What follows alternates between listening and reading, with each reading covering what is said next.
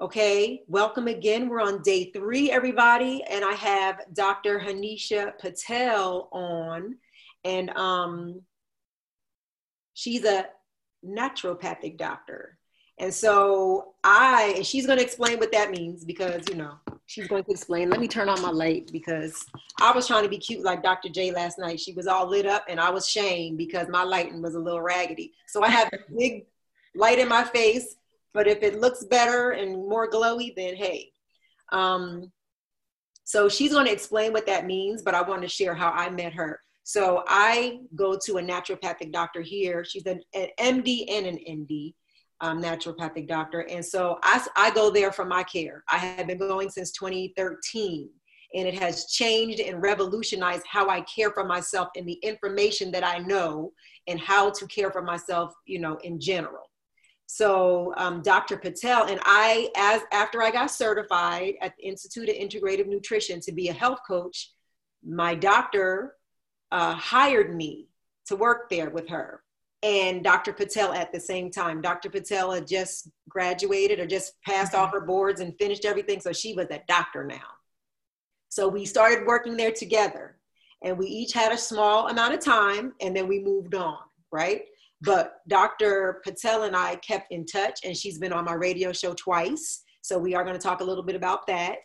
And, but what we're going to talk about tonight is natural ways for you to boost your immunity, and boosting your immunity is at all times. It's not just during a crisis. And what happens is you fare better if your immune system is boosted so that when this comes, then you're not out here having issues. Okay. So that's one. And we're going to talk about a few of the myths that she knows from a trained doctor perspective for us to dispel, because there's so many things going on out here, so many things being said, so many articles being sent, so many memes being sent, so many graphs, and half that stuff is a lie. So what we want to do is as many myths as we can. So again, with those of you who are here, if you have a specific question so that I don't miss you, because I don't want to miss you, if you scroll down to where it says all panelists and attendees in the chat section, you will see the name Shannon Flowers. She's my sister. Give her the specific question you want so that she can alert me and let me know so that I don't miss you. And you could tell her you want it to be anonymous, or you can just say who you are. But otherwise, if it's just general, please continue in the chat because it's just kind of fun to see what you all are talking about in the chat. So again, welcome everybody. Jay's here. Miriam is back. Mrs. Dorsey's here. Welcome, Mrs. Dorsey. Raquel, my tear is back. So welcome everybody, and we'll just go ahead and we'll get started. So Dr. Hanisha Patel, welcome. Hi, thank you so much for having me. I'm really excited that you're doing the summit. It's so cool. Thank you, and thank you for your yes. Thank you for your yes.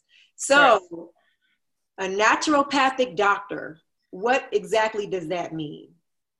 Okay, so naturopathic medicine is a type of medicine that combines the rigors of modern science with the ancient wisdom of nature. So that's putting it as simply as possible, kind of combining the best of both worlds and putting it all together.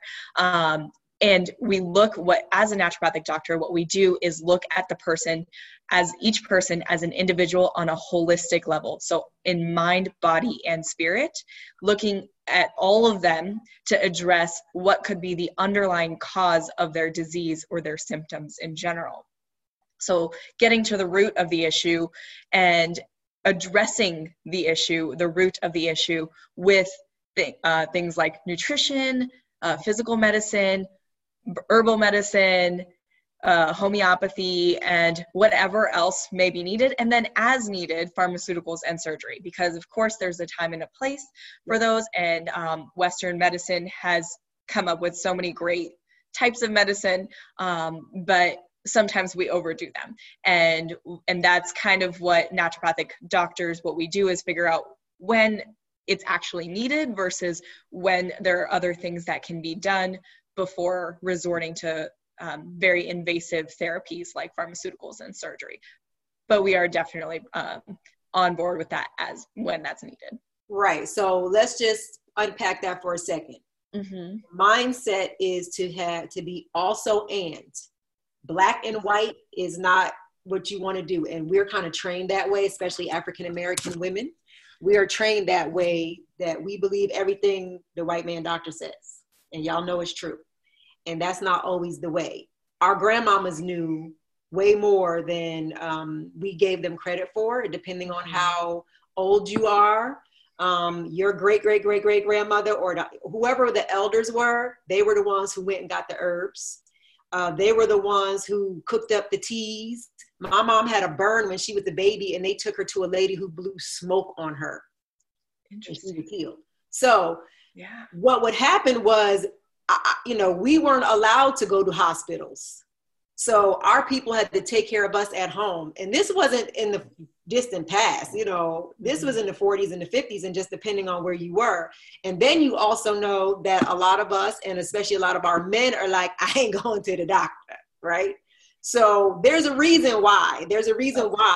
So there's a also and in this. You definitely want to match, when needed, certain medicine, the Western traditional medicine, with what, like Dr. Patel is saying, indigenous, and then mind, body, spirit, diet, and other things. And my experience was that I had fibroids. I had 3 surgeries, 3. And on the 4th time, when I still was having my issues after 3 surgeries and they all grew back, the doctor said, all right, you need a hysterectomy. I'm 32 years old and they want to give me a hysterectomy. It wasn't something that I want. I know many people have gotten them, but it just didn't feel right for me. And I didn't know why. And then I started to study, and this is when this all came to me. This is when I started this naturopathic journey and started to learn more about traditional, holistic, naturopathic, more indigenous medicines. And that's how I attracted my doctor, through Dr. Vicky. Dr. Vicky introduced me to the naturopathic MD that I go to now. So what made you get into this, Dr. Patel? Yeah, so I'll try to shorten the story a little bit. There's a few different ways I got into this path. First, starting with, I did have the privilege of growing up with Ayurvedic medicine, or ancient Indian medicine, in my family as well. Yes. Right. I didn't know. So what became difficult there was I would ask my mom why turmeric was good for me, because we would always be doing, I feel like now turmeric lattes are becoming popular, and they're definitely like a hipster sort of drink. But we were drinking those turmeric lattes as kids, and we hated it because our mom would not put honey in it, and it was just straight turmeric and water. Like, it wasn't as good, right? They make it taste way better. But it would help us feel better. And I would ask my mom and be like, oh, why? How does turmeric work? And she had no idea, right? Like, she just knows that it works. Right.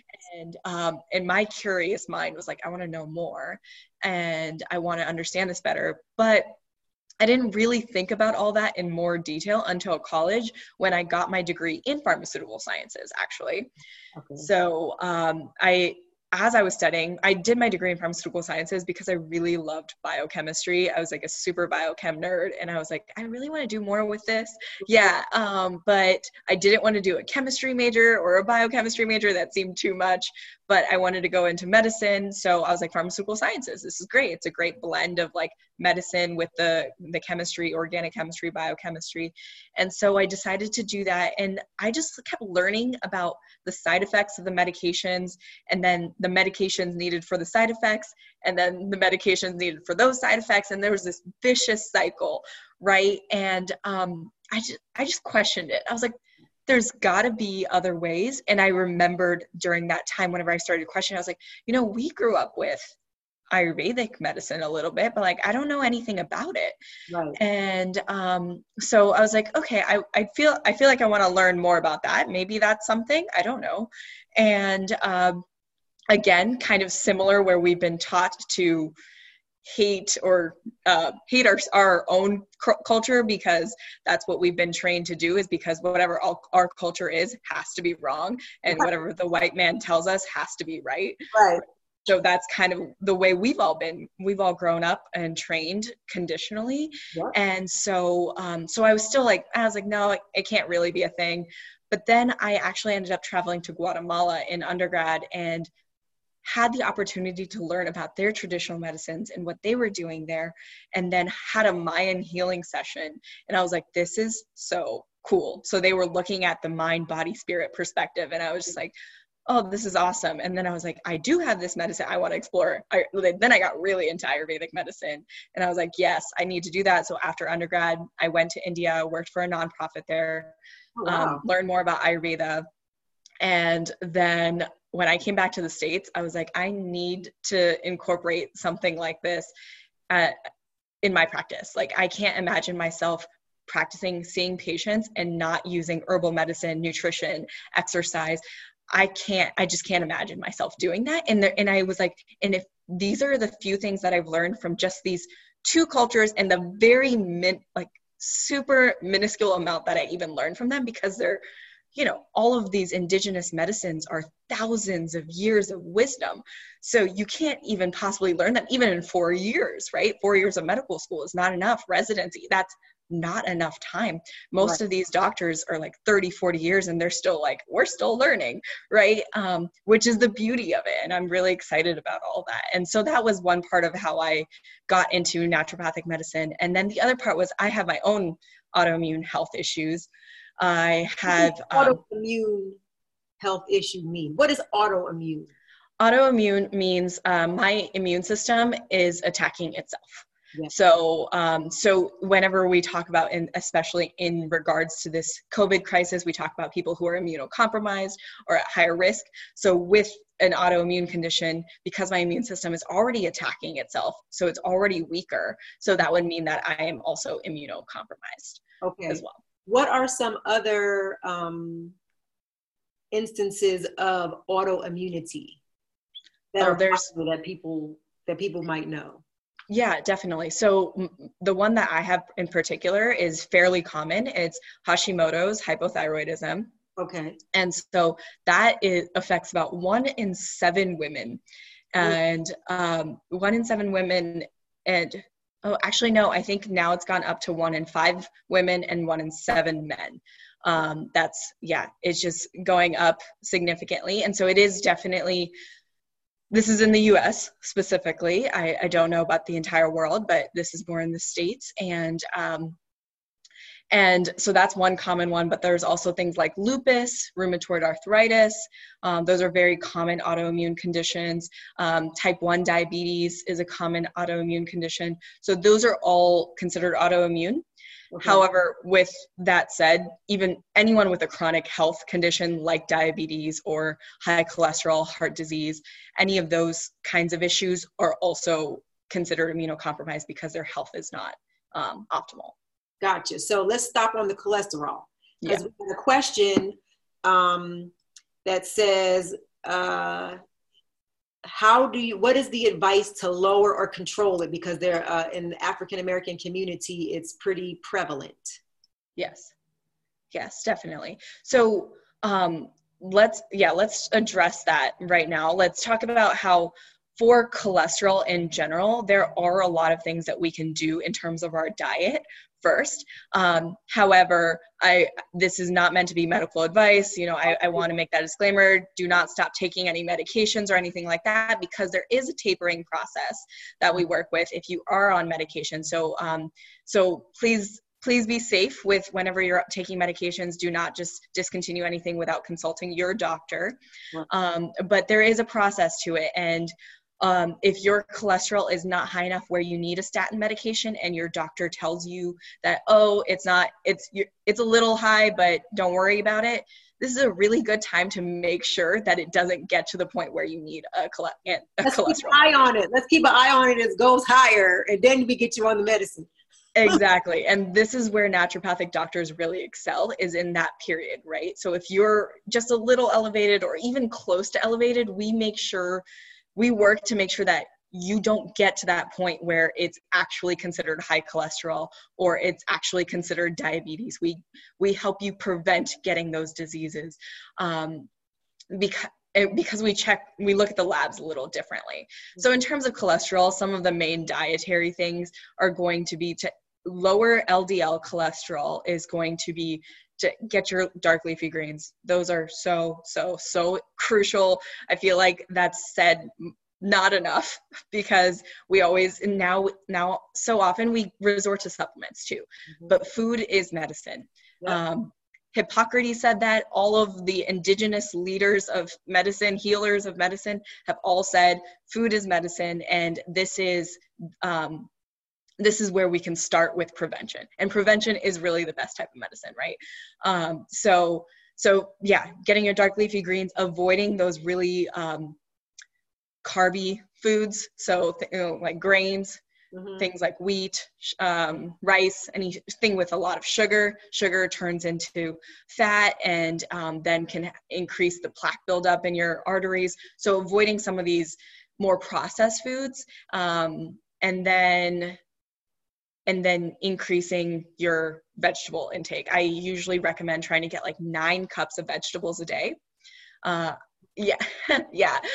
People are always surprised by that, but even today, I didn't even have like a full lunch, but I still had about 8 cups of vegetables.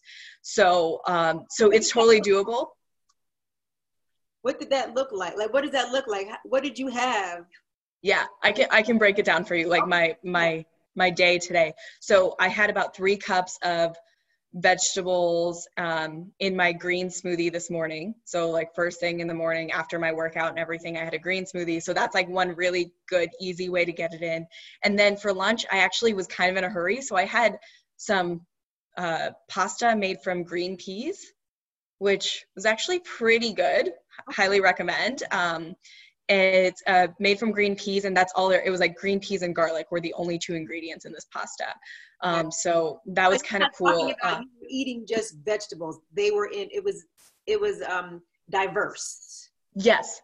Well, whenever I say the green pea pasta, I'm not even counting the pasta as a vegetable because it's still very processed. So I don't actually count that. To me, that's still pasta. Maybe I'm still getting some benefits, but it's more of a protein for me in that way. But I did add some vegetables to the marinara sauce. And so I got some of the vegetables there. That I only had like about 1.5 cups of veggies. And then for dinner, I sauteed about 3 cups of vegetables and had it with salmon. So now let me ask you this. Speaking of Ayurvedic medicine, we talked about a while ago that when we were in training, Vata. Right? Very much so. So when people say to me, or when they have in the past said to me, just go eat a big old bowl of salad, that does not work for me. My body does not digest raw vegetables, because what happens is that then I start to look like I'm about 3 months pregnant. So what I want you to consider is the bio-individuality. Everybody's body is different based on being in their mother's womb, correct? Based on being in your mother's womb in gestation. Yes, plus our environment, right? So it's both factors. Obviously, there's the genetic factor of it, but then our environment really shapes us. And when I say environment, I mean the foods that we have been eating, right? The zip code that we're born in, depending on the surroundings there, the amount of pollution there, all of that can affect our ability to even digest foods properly or well. So people like us, since we both have had our history of health issues, we do have to be a little bit more mindful of the food that we consume and how we consume it as well, because I think that's a really good point that you bring up about how we couldn't eat those raw salads. I couldn't eat those either. I was trying to be healthy, eating the kale, and I would feel terrible. So it really is about getting that individualized nutrition plan. I made a joke about, okay, if you could name off 3 different diets right now, what would they be? And then I'm like, vegan, whatever else. Exactly. Vegan, keto, paleo, carnivore is becoming a thing, right? Vegetarian. But I'm like, the one that we really should be focusing on is science-based individualized nutrition plans, right? Exactly. So what I do in my practice is use modern science and modern research on what would be best depending on your condition. So what would be best, what I just talked about, what would be best for lowering cholesterol was based off of modern research. However, where we make it more geared towards each individual would be, I would look into what your Ayurvedic constitution is. I would be interested in what your blood type is, and bringing all of these things together to see, okay, maybe this is how we can tweak your nutrition plan, because what works, this kale salad that works really well for this person may not work for you based on your genetic makeup and environmental makeup, both of these factors. And we think because it's a fruit or a vegetable that it's natural. Yeah. It can naturally harm you just because it's definitely natural.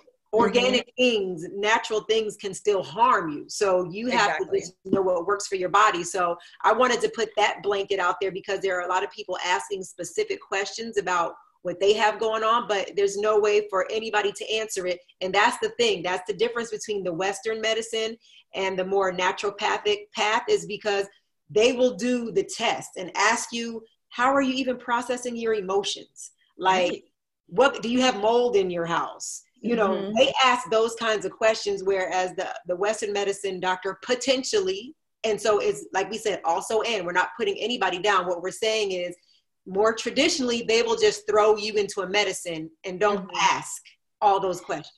And the reality is, unfortunately, with the way our system is set up, they don't really have the time to. So I'm grateful. I'm sorry? Like usually 13 minutes they have with you, and then they exactly. It's 7 to 15 minutes on average. And yeah, the way the system with the insurance system and all that set up, it's really not set up for the doctors or the patients, really. And so I'm grateful that I have the opportunity to spend time with my patients. I spend at least 40 minutes on follow-ups, but on the initial visit, we spend at least an hour. And before that, like you said, we go into all of those details, even on my questionnaires, on what you're eating, what stressors you currently have, what are some stress relievers, and how do you manage that, right? So it's bringing it all together and addressing your mental, emotional, and spiritual well-being in general. Now, that just makes me answer Simone's question even easier. Is naturopathic medicine beneficial for mental illness? Yes, definitely. I mean, I've seen so many people benefit from naturopathic medicine, and I actually have a few patients that I'm working with who we're working together to help them get off of their antidepressants and live without those, because of course those antidepressants have so many side effects. And so optimizing their health there. And like I said, it's a full holistic picture, right? So whenever we talk about mental health, we can't talk about mental health without addressing your gut health and your physical health. Because if you have improper gut health, this is a big part of immunity as well, is if you have improper gut health, then you're not able to produce those neurotransmitters. Most of our serotonin, about 90% of our serotonin, is actually produced in our gut. And our serotonin is our feel-good neurotransmitter. So this is what most antidepressants actually target. And and they try to increase the level of serotonin in your body. But what they're not getting to is the root cause. So if you have your gut health is out of balance and you're not even able to produce serotonin, you're just throwing a Band-Aid on this disease of depression, right? So, or anxiety. You're just constantly throwing this Band-Aid on it when we're not getting to the root of it. And I do want to mention too, sometimes people can have these gut health imbalances and have no digestive symptoms as well. So it really, really just depends. So I want to make sure that we're keeping it so that everybody understands. So naturopathic medicine could potentially be good in every arena. What happens is in Western medicine, we're siloed. You go to the toe doctor, you go to the tooth doctor, you go to all these different doctors, and they're not talking to each other. So there's not a whole picture of your health. So I go to also a naturopathic dentist. Dr. Terry Victor. He's went to Howard. He's the only naturopathic doctor, holistic dentist on the East Coast here. And he's right in Southeast off of Pennsylvania Avenue. And he was sharing with me, because I had him on my show, is that dentistry and traditional medicine were together and then they broke off. And so now the dentists kind of get like the short end of the stick, because they are not seen as prestigious as doctors are. So what you want to do is you want to approach it from a mind, body, and spirit thing. So as an example, let me just give you a little bit like an example. So fibroids, I got those 3 surgeries. They told me that I needed them. They grew back instantly. What I never addressed was my emotional pain. What I never addressed was my ancestral stuff. So my sisters are on here. I'm adopted. I didn't know anything about my biological roots. And fibroids specifically run through the maternal line. And so what we do, we affect 7 generations out. And what happens, we are carrying 7 generations behind us. So whatever was happening, good, bad, indifferent, we are carrying it. Think of Erykah Badu's Bag Lady, right? But if you ever heard, especially, in the Christian faith, they say, let's break these generational curses. That's part of what you can do when you change your mindset and you do things differently than what was done before. You take the good of all the wonderful things that your family does, but with your new information, whenever you get it, you can choose to do something differently. And then your baby will do different, and your grandbaby will do something different, and on and on. So I didn't know that when I was getting cut 3 times. Intuitively, before that hysterectomy came, something told me, just don't do it. And so now I have learned these other ways to deal with it. And that's what Dr. Patel will sit you down.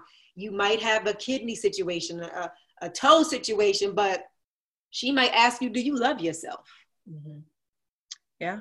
Right? That's definitely a question I ask. Yes. Let's talk about that. Let's talk about some of the emotional things, because when you suppress your emotions, that can cause disease. Definitely. And so I really liked that you talked about how the traumas and the healing, all of whatever has come from our ancestors is passed down to us, because that is so true. But, and I like that you also mentioned, but we can change that cycle, right? So we have the ability to change that cycle. It takes work. For sure. It definitely takes work, and it can be really, really difficult at times, because processing our emotions is not always fun, right? If we're going through a divorce or a family member has passed, it's not always enjoyable to grieve, but it's important to grieve and experience whatever you're feeling, because when we don't do that, that stays like a more resistant trauma that kind of, it just stays persistent within us, and it just keeps getting suppressed and suppressed and suppressed until eventually it expresses itself, most likely in a way of a physical disease. So it manifests itself in a physical disease. So that's one huge reason why it's so important to process your emotions. I always say that it's more, whenever you do that, it might feel like whenever you have to cry for whatever reason, you're grieving, right? You can cry for hours, let yourself be. And I think that's, and when we let ourselves be like that, we can actually heal much quicker too, instead of staying in this kind of like dull lull state where we're just like, meh, which is what I call it, just meh. Instead of feeling that, we can feel true happiness as well whenever we allow ourselves to feel all of our emotions. And so that's really important. And one thing, like when I talk about the crying, I do want to mention how it's very interesting how different cultures approach grieving, especially death. I noticed, so I grew up Hindu, and for our funerals, usually the person who dies gets cremated. And so it's really interesting because in our culture, we sit on the floor often, right? It's just something that we do. Like whenever we're praying, people are sitting on the floor. It's just a common thing. sitting cross-legged. And what is fascinating is when I went to a funeral of my cousin, it was really interesting. What I noticed there was every single person was bawling their eyes out, just bawling and bawling and bawling, right? Because there was a death in our family, and it only made sense. And then I went to one of my friend's father's funerals, and it was at the church, and it was clearly very Western funeral. And what was interesting was even the wife of the man and the kids, no one was really showing that they were crying. They felt like they needed to hide it. They're like, right. I'm like, if there's any appropriate time to cry, this would be it. Like, it's okay, right? But it was just interesting because in our culture, especially in our Western culture, we have this need to like be like, oh no, we got this. We have it all together. But why do we need to always have it all together, right? That's not human. That's human at all. Thing, and that's definitely an African-American woman thing. Right. And I want to give an example. Oh, go ahead. Well, and I was just going to say that has to do with the colonialization and Westernization significantly, because now I feel like women of color in general, if we do express our emotions, we're considered weak. We're considered, and so, or angry or whatever it may be, these stereotypes that exist, and that can be extremely oppressive in that way itself. And so allowing ourselves to process those emotions and being comfortable in that in itself is so empowering, I think. Absolutely. We're going to talk more about emotions on Thursday with Erica Cotton. We're doing emotional emancipation. Yes. I've been going to her emotional emancipation circles for quite a few years now, but I just did one again on Wednesday, and she freed me up. She freed me up from a lot of things just by doing small exercises and giving me things to think about. So we will talk about that.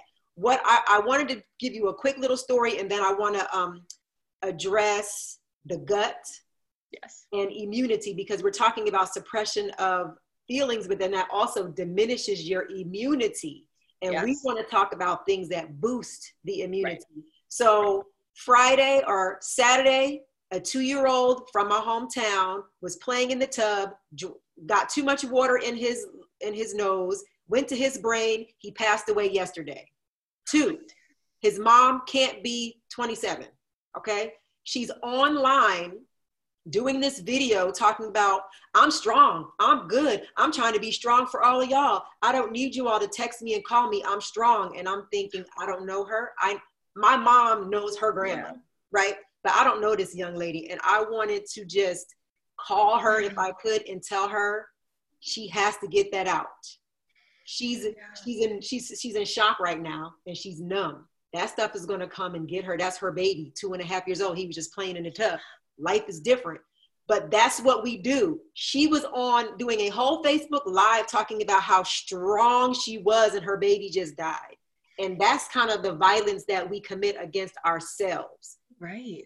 You don't have to be strong, lady. Your baby just died. So, go ahead. And I just want to say that I think processing your emotions is really, truly the greatest strength, because that is so hard to do. Right. It's not easy to actually allow yourself to feel all of these, what we consider negative feelings, right? It's not easy to feel that.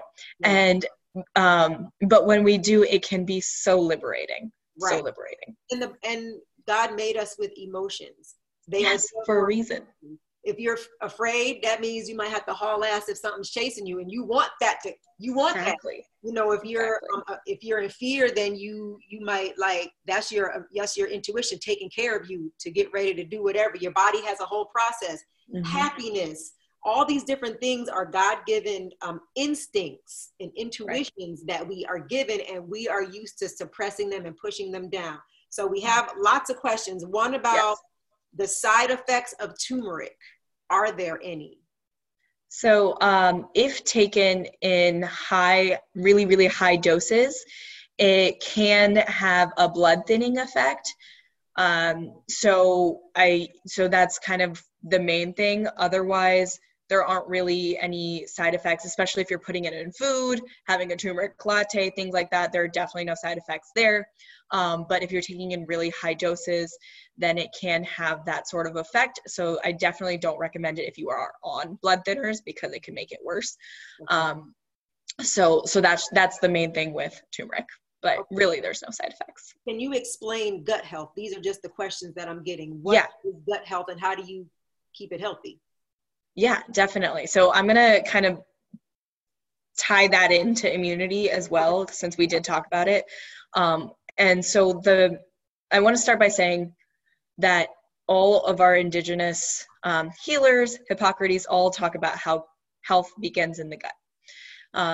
So this is really, really important, because now modern research is finding there's a gut-brain connection, there's a gut-skin connection, there's a gut hormone connection, there's gut immune connection. Actually, about 90% of people or not 90% of people, 90% of our immune system comes from our gut.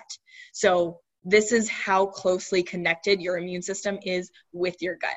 Yep. So optimizing your gut health would really look like a lot of things. It's there's this t-shirt that I really want that says, I had 99 problems, but healing my gut solved like 95 of them. Because that's really, really accurate for myself personally. I had a lot of digestive health issues. Unfortunately, you can't just heal it overnight. Even if you do start eating healthy, there might be things that are out of balance. A common thing that we see very often now is intestinal permeability, which is another word for it is leaky gut. So that's really commonly seen. That's what's happening with leaky gut. I'm just going to talk about this one because it's the most common that we're seeing right now. But what happens with leaky gut is you have this cell lining. So this is a cell, this is a cell. They're usually attached like this or like this. But what happens with a leaky gut is your cells kind of lose that traction between one another. And then pathogens or bacteria, fungi, viruses, parasites, whatever these bad guys are, can move through your intestines. It can go from your intestines into your bloodstream, leading to issues like what I had of Hashimoto's and autoimmune conditions especially, but also leading to a number of different issues, right? And so that's what happens. And when we start to heal our gut, this can actually bring this back together. So there are a number of different things that we need to do to optimize our gut health, but one of the main things that I tell people to monitor is their stool. Your stool can tell us so much about your health. And so just being mindful, how often are you passing a bowel movement? What does your bowel movement look like? Looking in the toilet and seeing what that actually looks like is really, really going to be important, because we want to know if there's food in your stool, because that means you're not digesting your food. If there's mucus buildup, that means that you may have some gallbladder health issues, right? So our stool tells us so much that I always am asking about people's stool. So if you do come see me, be ready for that, because as I stated, that's where it really starts. So if you're not passing a bowel movement 2 to 3 times a day, and or you're straining while passing a bowel movement, or you're having loose bowel movements, so you're having bowel movements like 6 to 7 times a day, these are all indications that your gut health is out of balance. Now let's talk about gluten. Yeah, that too. Gluten. People are talking about gluten-free and grains, and they want to go keto and vegan, and then there's a whole bunch of grains. Let's talk about that and the connection to intestine. Yeah. So what I talked about with the cell lining. With this cell lining, there's something called zonulin that actually separates these tight junctions. So these are considered tight junctions when they're tight like this. The zonulin separates these tight junctions, and what gluten does is activates that zonulin. It loosens the tight junctions, and gluten activates the zonulin, which then loosens the tight junctions, creating that separation, allowing for things that are not ideal for our health in general getting into our bloodstream. And so that's where gluten can play a very negative role. But that really is going with kind of any processed foods. So the way I really like to simplify this in terms of processed foods is processed foods really have only been around for less than 100 years. McDonald's started about 100 years ago. But even, so I don't know if you all, or you watch the show Mixed-ish and Blackish. Love it. Okay, yeah, so I've seen all the spin-offs. I'm really obsessed with all of them. But there's an episode on Mixed-ish where they talked about how if you got fast food in the 80s, you were the cool kid, right? Like it was really cool. And I was like, that's like that was just 30 years ago, right? Right. It wasn't that long ago. And so the generation, like the 80s and 90s babies, were just born into that era, right? And so that was me as well. So I was just born in that era where, and so the reason why I bring this up is because the reality is evolution doesn't work that way. Evolution takes thousands and thousands of years to actually adapt, for our bodies to adapt and change to our environment. And so if we've just come up with genetically modified foods in the last 100 years, that means that the people, and this also happens during evolution, while we're adapting to newer environments, there are people who suffer and there are people who die from that. And that is what's happening right now with our chronic health issue in the States, and we're spreading that throughout the world, unfortunately, where we have about 60% of our population has some type of chronic health disease. And so that makes sense, because our bodies were never meant, we've been around for 200,000 years as humans.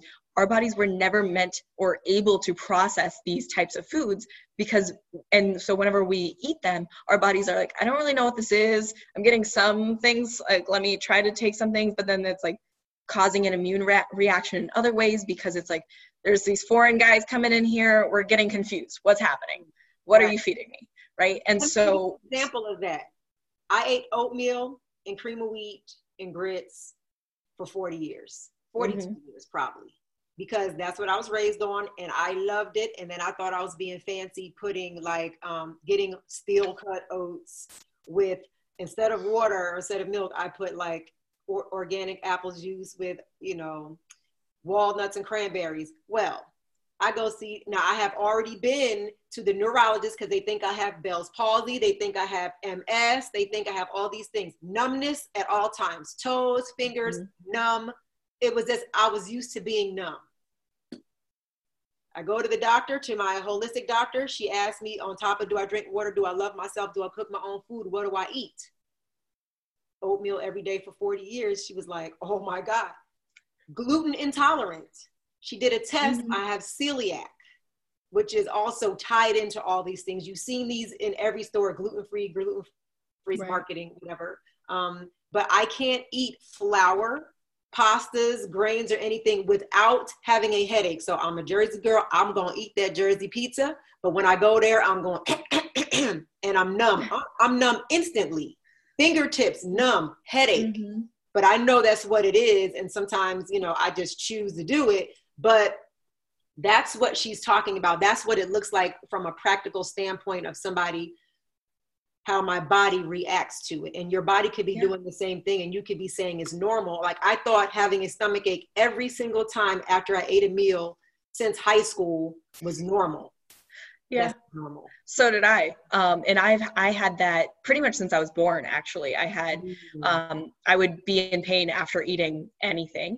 And I was passing a bowel movement maybe once a week, maybe, at most twice a week.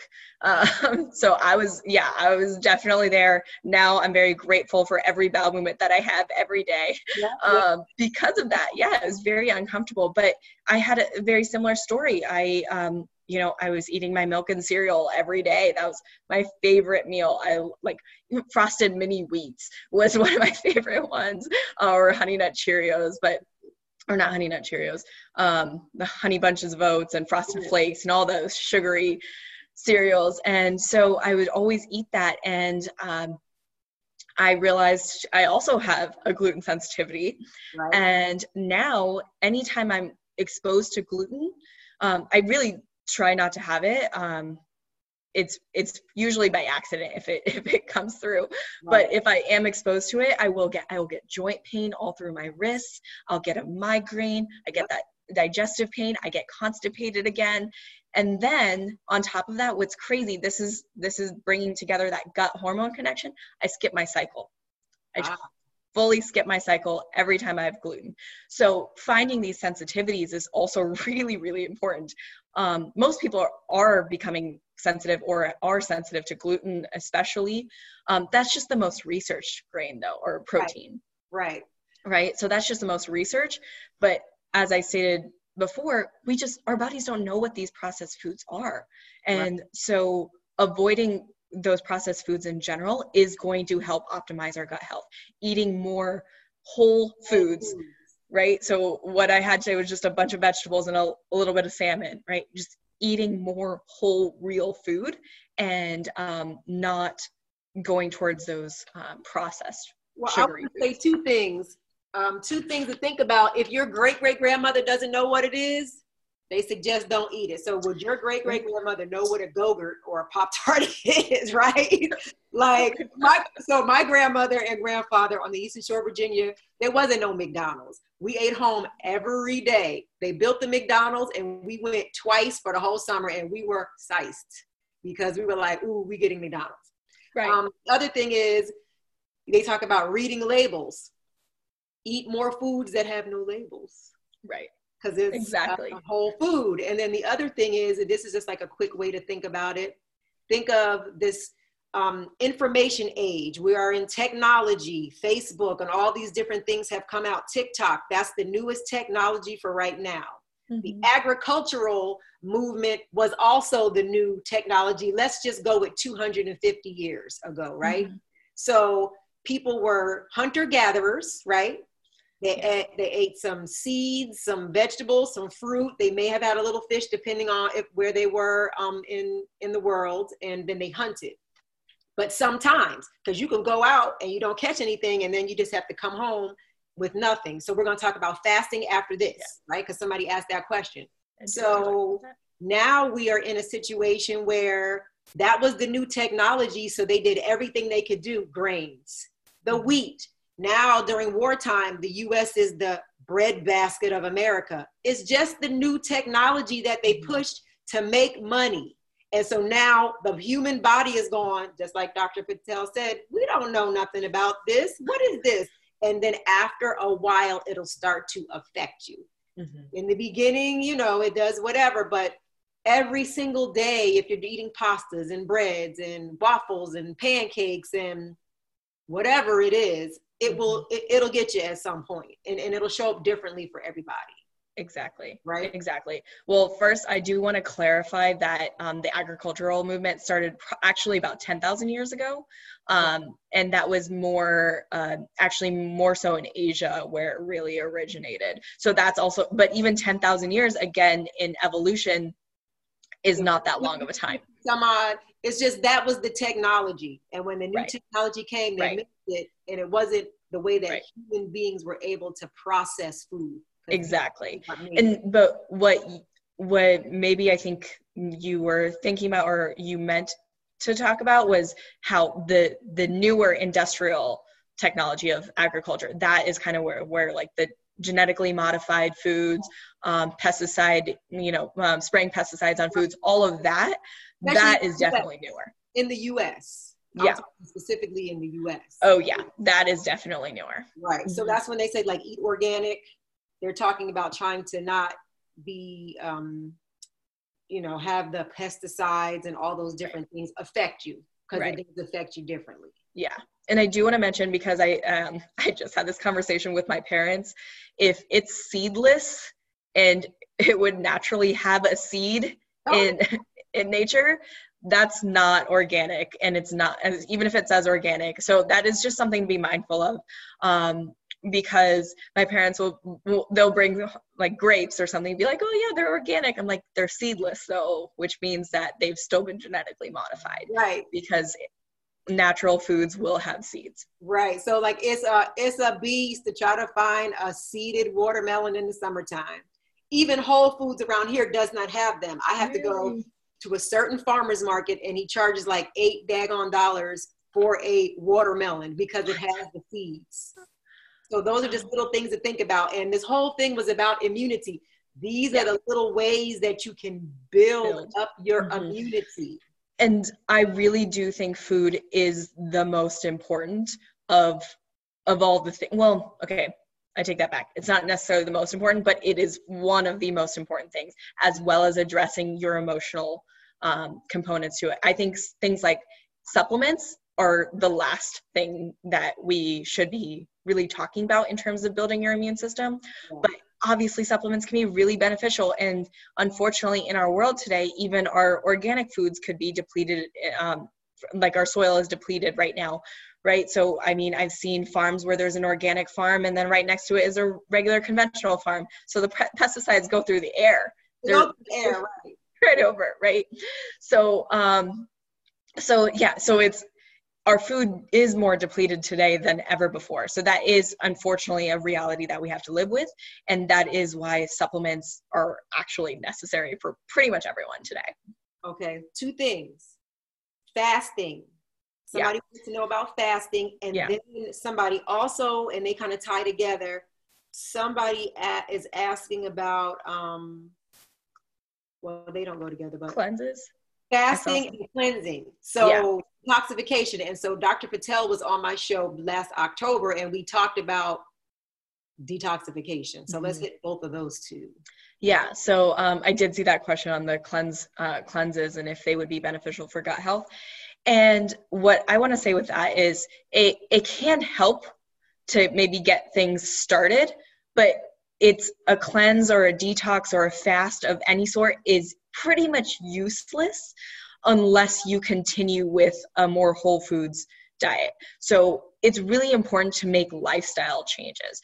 This is what I talk about, or what I find more important. So fasting can be extremely beneficial for certain people, but I think it's really also important to note. So we hear a lot about the keto diet and intermittent fasting. If you look at the people who are really talking about these and like glorifying these diets, they're usually white men. And I think that's really important to note because I have seen a lot of women do terrible with the keto diet and intermittent fasting because their blood sugar levels are all off. They have an increased risk of thyroid conditions and all of these sorts of malnutrition things that can affect women in a different way is really, really important to be mindful of. I'm not saying that it can't work for any women. Some women it might still work, but again, it's about doing that individualization. Ideally, when we're optimal and healthy, we should be able to go without food. This is what you were saying before. When we were hunter-gatherers, we'd look for food. If we didn't get it, we didn't get it. And that's why our bodies should be primed for starvation, really. That's what we're ready for. And this is why we have such a problem of obesity in our country today, is because we have an excess amount of food. Right. And poor quality food, unfortunately. Right. And especially in certain areas, they're just food deserts. They don't even have availability or access to good quality food, right? And so that obviously changes some things, and it makes it, the whole system is very flawed, and I could go into the politics of it too. But what I think is important to note is that we should be able to fast. However, most of us are not in a state. So I used to fast regularly because, like I said, I was raised Hindu, and fasting is a very common thing within our culture. And so my sisters and I would fast every Monday. And that was actually doing so much harm to my system because I ended up being more like a malnourished child, and because I wasn't eating well the rest of the week. So it was actually just making everything worse and probably made my Hashimoto's 10 times worse than it had to have been. Right. And so it's just something to be mindful of. So initially when I started my healing journey, I had to eat every 2 hours. So it really, again, depends on where you are and what's going on with your health. And so those are the main things. I feel like if I emphasize anything today, it's that individualization of your care. Because I jumped on the keto about 3 years ago. And then I fasted too. I have Tracy Dorsey on here. We and whoever else from Virginia State, we were in the gospel choir. We fasted every Wednesday for stuff. I had my first fast. It was 40 hours when I was 10. We did it through our church. And all of us kids were in there throwing up. We were sick. We were laying down. It was to raise money for the poor kids, whatever, right? So about 2 years ago, I was just doing intermittent fasting. And then I go to my doctor and my fat is 7% higher when I got my test, my biometrics test. So I basically, it turned on me because my body does not like that. My body does not want to be deprived like that. So I gained fat. And that is most likely because when you don't get food, that's a stressor for your body. And so what our bodies have been trained to do is so when we had that sort of stressor, it increases our glucose levels and then turns that excess glucose into cortisol. That cortisol turns into glucose, which eventually turns into fat. And so I just really simplified that process, but that's essentially what's happening. And so this is why it could be completely ineffective for some people, whereas for some other people, it works so well for them. Yeah. So everybody's different. So there are a lot of questions about specific things about your body and what you have, unless you talk to Dr. Patel. I don't know, Dr. Patel, you'll have to tell them what your licensure is with people, because a lot of these people live here. But you should talk to somebody, because everybody is different, and you want the person. The first time I went to my doctor, she sat me down for 2 hours. I was in shock. I kept thinking we were about to go, and then she would just ask me some more questions, and I'm like, nobody has ever asked me these kinds of questions and taken this long with me ever. So that's what you need, and that's what you deserve. You deserve to have somebody sit and walk through all these things with you, because like we're saying, it's bio-individual. I want to hit 2 more things. Lolita's asking about colonics, colon hydrotherapy. You want to just make a quick mention there? Yeah, colonics can definitely be really helpful in supporting your gut health, but they're also not for everyone. So if Wendy, remember, I would do the screenings with the doctor that we worked with together. I would do the screenings for those, and there would be some people that I would turn away because of just different issues. Sometimes if their blood sugar was too high, sometimes if they were way too constipated, right? So there were different things, again, individualizing that care, seeing if colonics are right for you. I don't usually recommend just getting them unless you know that it's going to be helpful, because it can be very depleting if it's not right for you. And I've done them for 5 years, and I do them cyclically through the seasons, and they work great for me. But that's just me. And then I always go to the doctor and get my blood test and get myself worked up to see how it has affected me. So again, everything is different. Do you have anything to say, Dr. Patel, about fluoride in the water or milk? Somebody's asking a question. Yeah, definitely. I am definitely not a proponent of that in, getting that excess fluoride. So I do use a fluoride filter for my water personally. And I never use toothpaste with fluoride in it either. Right. Yeah. So. Me either. And then the last one, because it's time to go, unfortunately, things that go so fast, menopause. People are asking about hormones and menopause and things like that. So what can we tell them? Yeah. So, well, first of all, I want to say that some symptoms that we are commonly used to, or we just think are normal because they're common. So things like hot flashes, vaginal dryness, night sweats, all of these things that women experience during menopause, or even before menopause when they're having menstrual cramps and breast tenderness, and all of these symptoms, pelvic pain, low libido, pain with sex, all of these symptoms are not normal. They might be common, like menstrual cramps. I feel like everyone's just like, oh, I just have really bad cramps, it's fine, or really heavy bleeding. And I'm like, no, that's not fine. That's not normal. Right. You don't need to experience that. And I would say it's very similar with menopause too. I've seen so many women transition into menopause very gracefully with little to no symptoms. And again, it goes back to your gut health, which affects your hormonal health, and just optimizing that in general. So there are definitely other things that I do to support women transitioning through menopause outside of nutrition, in terms of supplementation and things like that. But yeah, there's definitely a way to ease into it and more naturally without doing hormone replacement therapy, which of course has those side effects of increasing your risk of breast cancer, Right. and ovarian cancer. So we obviously don't want that. So trying to ease those symptoms more naturally is going to be ideal. So Dr. Patel has Mahan Health. Yes. What does Mahan mean? Yes. So I started practice. It's called Mahan Health. Mahan means great in Sanskrit. And it really just doesn't make sense to me to have anything but the absolute best when it comes to your health. And so this is why I named it this. And I'm very passionate about achieving Mahan Health myself and helping others achieve Mahan Health as well. I feel grateful that I was able to find naturopathic medicine when I did. So I was able to reverse all of my symptoms that I kind of went into a few of them. I still have like a long list of other symptoms that I dealt with, but I'm so grateful that I don't have to deal with those anymore. You know, I feel great pretty much every day. You know, there are obviously days where there's slumps, but I'm able to bounce back much quicker than I was. And so I just feel really passionately about supporting people on their healing journeys to help them feel this way as well. So she also has a podcast. And yes. So I have all of her contact information.